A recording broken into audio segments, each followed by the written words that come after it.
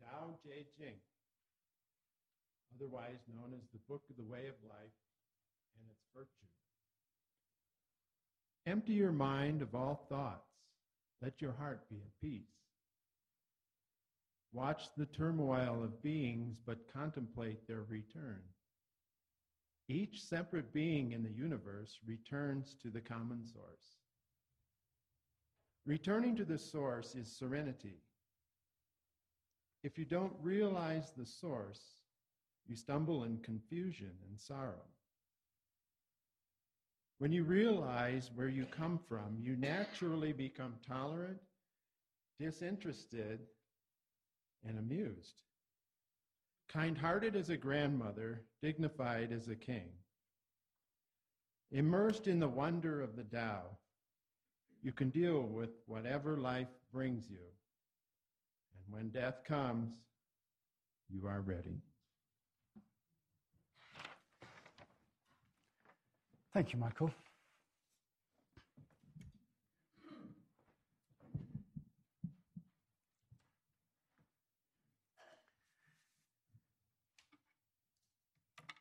Well, this is the third of our series on the tyranny of the mind. And we're looking today at the mind of Christ. It may seem a bit perverse to talk about the mind of Christ and having a reading from the Tao Te Ching, but I think, it perfectly describes what we're talking about. Now, I just want to recap. When thinking of the tyranny of the mind, which is what we've been doing over the past few weeks, we're talking about our rational minds. That's what we're referring to. We're talking about the rational mind, and I suggested in the first week, I suggested that although the rational mind has brought us many benefits and to a large extent enabled us to create civilization, it's also created, I think, a huge part of the world's problems over the last 10,000 years. Crime, wars, oppression, all forms of hatred and mendacious behavior, ethnic cleansing, murder, rape, injustice, poverty, as well as civilization, they are all creations of the mind. They are all the mind working itself out. And so, as we look out and try, which I hope we are doing, try to create some sort of world peace and to eradicate poverty and to reduce violence, which is, what our role in life is to do, to try and have those things come about. The only way we can do that, I've been suggesting, is to deal with the tyranny of the mind. That it's in here and the workings in here, that's where the problems are going to be solved. And as I mentioned, I'm not just talking about therapy here. That's just making the mind make smarter choices. And we've been doing that over centuries. But I'm suggesting that for civilization to continue to develop, it'll have to do so beyond the machinations of the rational mind. There has to be a move beyond that. We have to go beyond to a new sort of consciousness. And last week I suggested that to have that consciousness develop, we have to be able to train our rational minds. We have to have them to some extent under control, to be able to stop the continual to and fro of thoughts dominating our consciousness, which, they do.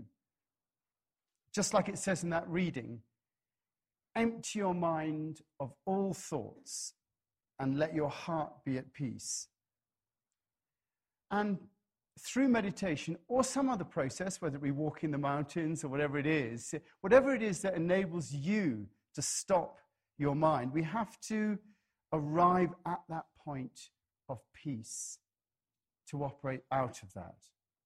And I suggested that arriving at that point of peace enabled two things. First, it meant that we were able to practice control of our minds, to be able to discipline our minds. Being not at the effect of the way that our minds jump to conclusions and force us to jump to actions. To have that pause where we can actually take stock. We're disciplining our minds, having it be aware of our thought. It throws us into being in the present. Discipline is an interesting word. It comes from the Latin word disciplina, which means instruction or knowledge. It is about instruction and knowledge. And as I said, that second benefit of training your mind to be still is to enable it to enter into something deeper, to enter into the universal mind. Now, I said in the first week that mind, when you look at the definition of it, is a function of memory. It's a function of memory. And our minds, our rational minds, have built up a knowledge based upon the memory of our experiences and also the experiences of all those who've been before us. And, the cellular memory and racial memory, all that memory is in there, and it enables us. That's how our mind works. But I'm suggesting that beyond that, there is a universal mind, a mind that's been in existence since the Big Bang over 13.7 billion years ago. A product, that universal mind is a product, I'm suggesting, of the consciousness that produced the Big Bang. Now, what that consciousness was, whether you call it God or whatever it was, there was a fundamental consciousness, I'm suggesting, that was behind the Big Bang. And that consciousness, in creating the Big Bang, had a latent consciousness in all the rocks and plants and animals and everything else. There was a latent consciousness that led to us being here. And if you would say, well, how do you know that? Well, we're here. There must have been a latent consciousness because it's developed into who we are now. So it must have been, there's a latentness about it that has developed into us. We have that consciousness within us. And through the discipline of holding our rational minds at bay, I'm suggesting that we can let that deep mind come through. It has more of the original German root meaning of the word mind within it. The German meaning, the word min, means loving memory. So the mind is about memory, but the German interpretation is about loving memory. And that loving memory that has been driving the evolution of all things through the evolution of the way that consciousness has been manifesting. So I'm suggesting that there is that drivingness that we are the flower of all that. That in spite of all the ups and downs, there is a lovingness that is driving all things. I would believe that, wouldn't I? It's my job to believe that. But, there is a basic fundamental order. It is a deep awareness that we have access to.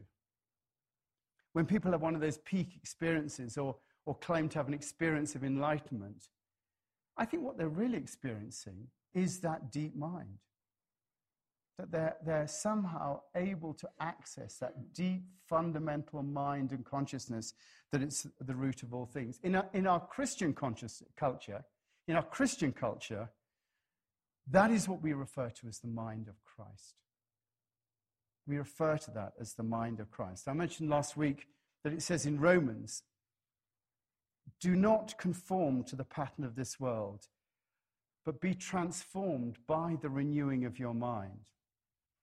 And what's meant by that is allowing ourselves to be transformed by the mind of Christ or into the mind of Christ, or that universal mind into that experience of that consciousness, that fundamental consciousness that has always existed.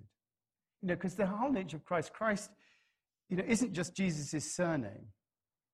It literally means, the word Christ means the anointed one. It means one who is covered with oil. Or in this case, the idea of the Christ nature is one who is covered with the wisdom of God, or the deep mind. There's that passage in Luke which says, when Joseph and Mary had done everything required of the Lord, they returned to Galilee, to their own town of Nazareth. And the child, that's Jesus, grew and became strong. And he was filled with wisdom. He was filled with wisdom, and the grace of God was upon him. That universal mind was open to him. And you can see, it's if you go through, you can see references to this. There's another one in Colossians, very famous one, talking about that Christ nature, that universal mind. He's the image of the invisible God, the firstborn of all creation. That is wisdom. That universal mind is the firstborn of all creation. That consciousness that was in everything is the firstborn of all creation. For by that universal mind, all things were created, things in heaven and on earth, visible and invisible, whether thrones or powers or rulers or authorities, all things were created by him and for him. He is before all things, and in him all things hold together. In talking about the Christ nature, the mind of Christ, we're talking about this universal mind, the universal consciousness. That is the Christ nature, the Christ mind that has been there since the beginning of time. And, it's referenced throughout. Meister Eckhart famously said, what good is it to me if the Son of God was born of Mary 1,400 years ago, but is not born in my person, in my culture, and in my time? What good is it if Christ came and Jesus, 1,400, he was in the 13th, 14th century, so that's why he says 14. What good is it if it's 1,400 years ago? If he's not born, that Christ nature is not born in my person, in my culture, and in my time. So there's the idea that we bear that Christ nature.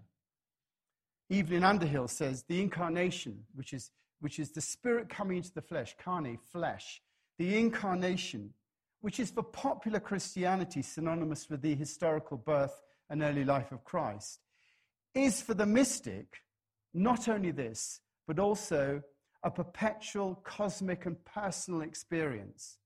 It is an everlasting bringing forth in the universe and also in the individual ascending soul of the divine and perfect life, the pure character of God. It is the bringing forth of that universal mind, that mind of Christ in all of us, which is much bigger than the ego mind. The memory is much deeper. It has much more to access than just, the 1,000 years that our minds have been trying to work out what's going on. And that, of course, that takes us directly back to that reading from the Tao Te Ching. This describes that universal mind. Empty your minds of all thoughts. Let your heart be at peace. Watch the turmoil of beings. You can just watch the news, and there is the turmoil of beings. But contemplate their return, the return of all beings to that universal mind. Each separate being in the universe returns to the common source, the universal mind. Returning to the source is serenity. If you don't realize the source, that Christ mind, if you don't realize the source, you stumble in confusion and sorrow. When you realize where you come from, that universal mind, you naturally become tolerant, disinterested, amused, kind-hearted as a grandmother, dignified as a king, immersed of the wonder of the Tao. You can deal with whatever life brings you. And when death comes, you are ready. That is the mind of Christ. And why is it in the Tao Te Ching? Because we're all talking about the same thing. I always think, religion is the cultural interpretation of an individual experience. Now, if it's not real, then, no amount of believing in it is going to make it real. That wonderful quote from Philip K. Dick that says, reality is that which continues to exist after you've stopped believing in it. I mean, there's no point in us believing in it. If it's real, it's up there, it's in there, it is a part of it. So if you're in Australia or Africa or here, you've still got access to it. And if you call it the universal mind or the Tao or the mind of Christ, it is the same thing. And thank goodness it is, because it means we're all talking about the same thing. I know a lot of you get Richard Rohr's meditations, and I was interested that in his meditations on Monday of last week, he talks about the mind of Christ. He says, in contemplative practice, in meditation, we refuse to identify with any one side. We hold the tension of seeming conflicts and paradoxes, going beyond words to pure, open-minded experience, which has the potential to unify contradictions. This is a creative tension because when held with loving intention, something utterly new and creative emerges. It emerges out of that. Authentic and full knowing is subject to subject through a process of mirroring, of seeing and of being seen, of observing reality as it is. This is the mind of Christ. There are no others. That idea, when the Guru was asked, how do you look after others? There are no others. There's mirroring, seeing and being seen. It is really a different way of knowing. And you can recognize it by its gratuity, its open-endedness, its compassion, and by the way it is so creative and energizing in those who allow it. Truly great thinkers and creatives take for granted that they have access to a different and larger mind. Richard Rohr says, truly great creatives just realize they have access to a larger mind. They recognize that the divine flow is already happening and that everyone can plug into it. In all cases, it is a participative kind of knowing, a being known through and not an autonomous knowing. This is how we can become co-creators with our loving Creator. It is his description of participating in the mind of Christ. And, the idea is that he exists in all cultures, in all situations, in all places. Aldous Huxley, in his book, The Perennial Philosophy, says that a version of this understanding, the universal mind, a version of this understanding was first committed to writing more than 25 centuries ago. And since then, a version it has appeared in every religious tradition in all the principal languages of Europe and Asia. It is there, the universal mind, the Tao, the mind of Christ. It is embedded in all cultures. And we have access to it when we in turn control our rational minds. It is a fundamentally loving mind that seeks, it is a mind that seeks wholeness in all things. It is really our original consciousness, our greater self, or God, calling us to recognize it in our lives. And this process has been going on from time immemorial to the present day. And it is the very purpose of creation, for us to recognize that universal mind in ourselves and in each other. That is the process of evolution. And so we all have the possibility of touching that universal mind. And you can see it everywhere. You can see it in science and in literature and art and spirituality. That's where it comes out. If you look at your service sheet, I put that, Leonardo da Vinci's Mona Lisa on the service sheet, because in that picture, he is said to have captured her soul on the canvas. That's why, it's amazing. Somehow he got out of the way so much that enabled him to capture that soul on the canvas. And we recognize him as having done something like that. And in music, there's a piece by Bach, and Susan was telling me about this, that is said to be the very perfection of composition. Is that right, Susan? Yeah. And what did Bach what did he used to write above all his? So he had a sense of that great. Do you want to play a little bit of that? This is supposed to be. This is the music of the gods.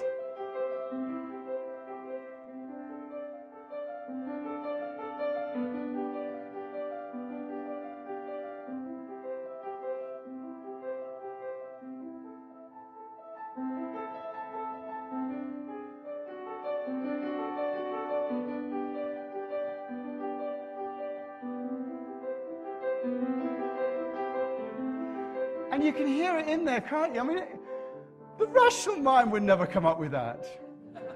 There is something of, they call it the music of the spheres. Mozart was supposed to have written the music, God's music as well. And you could hear it. It's something that's beyond the rational mind. And you can see, in Michelangelo's, David, it's there. You can see the just fantastic sense of perception. And you can see it in passages of scripture. You can see it in the Tao Te Ching, in the Upanishads, in the Quran, in the Dhammapada. It comes to us in many ways. And, we all have experiences of it. In the mountains, in our lives. When we touch the universal mind, we have it coming through ourselves. And, to some extent, when I write these things, I practice just stilling my mind in meditation. And then when I come to it, I sort of build myself up and then, boom, I don't know where it comes from.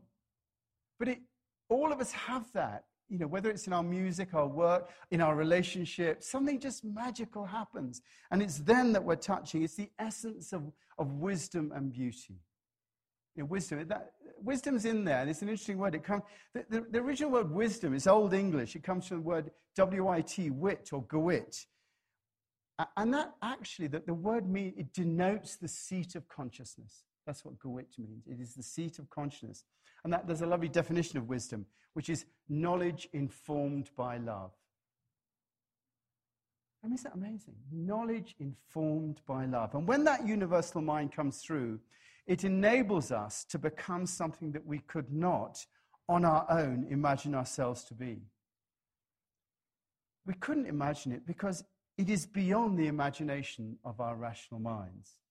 So in allowing the mind of Christ to come through, that universal mind, we allow ourselves to be taken over. We become those living sacrifices, sacrificio, to make holy. We become that. We become that holiness. The mind makes that universal mind allows us to become holy and allows us to become part of its own purposes. We become part of that mind of Christ. This is the transformation of consciousness that we're seeking to bring about, to become that mind of Christ. That quote again from Rowan Williams that I used last week, that's really worth listening to. Rowan Williams, previous Archbishop of Canterbury. He says, to put it boldly, meditation and walking in the mountains, all the various things you do to do this, is the only ultimate answer to the unreal and insane world that our financial systems and our advertising culture and our chaotic and unexamined emotions encourage us to inhabit, he said. To learn meditation is to learn what we need so as to live truthfully and honestly and lovingly. It is a deeply revolutionary matter. And whether it's walking in the mountains or sitting or on the cushion, whatever it is by allowing that mind of Christ to come through, that universal mind, that we allow ourselves to become a part of that revolution that has always been coming into being. It is the oldest revolution, and yet it is the most modern and recent.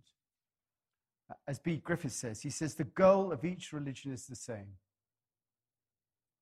It is the absolute transcendent state, the one reality, the eternal truth which cannot be expressed, cannot be conceived. This is the goal not only of all religion, but of all human existence. That is the goal of all human existence. And he is talking here about becoming that universal mind.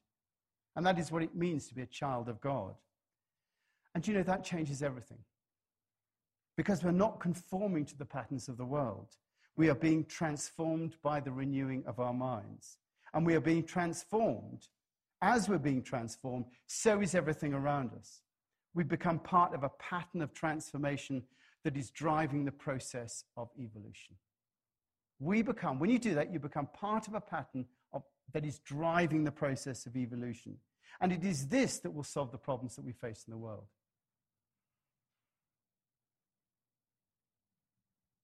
This is the new consciousness that will enable us to address the problems created by the rational mind, by the consciousness of the rational mind. And it's not separate from the rational mind because it is a development. The rational mind, if you control it, allows it to be. It's brought about by its realization that there is an imperative for it to gain a greater wisdom. Once the rational mind realizes that it needs to gain a greater wisdom than it's capable by gaining of its own efforts, then it will give up. And we have to get to that point where we're willing to give up and to know that there's something more. And it is this admission that it is dependent. It is not autonomous. It is dependent. It's not an island, that our minds are not islands of understanding, but connected to a universal whole. And so this links us to our part within that whole. We are dependent and we are a contributor at the same time because we are all interconnected by that consciousness. And it is that interconnectedness of all things that gives us the ability to access wisdom far greater than we could on our own. And that's why we meditate or go up the mountains and train our rational minds, disciplining them so that we have access to a greater knowledge. And together we then become one whole. The Christian terminology for that one whole is the body of Christ. That's what the terminology is.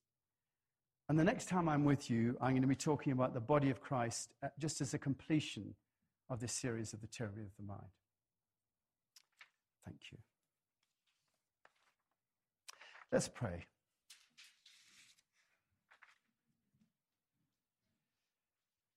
So we do open our hearts and open our minds to that universal mind, that gewit, that wisdom informed by love.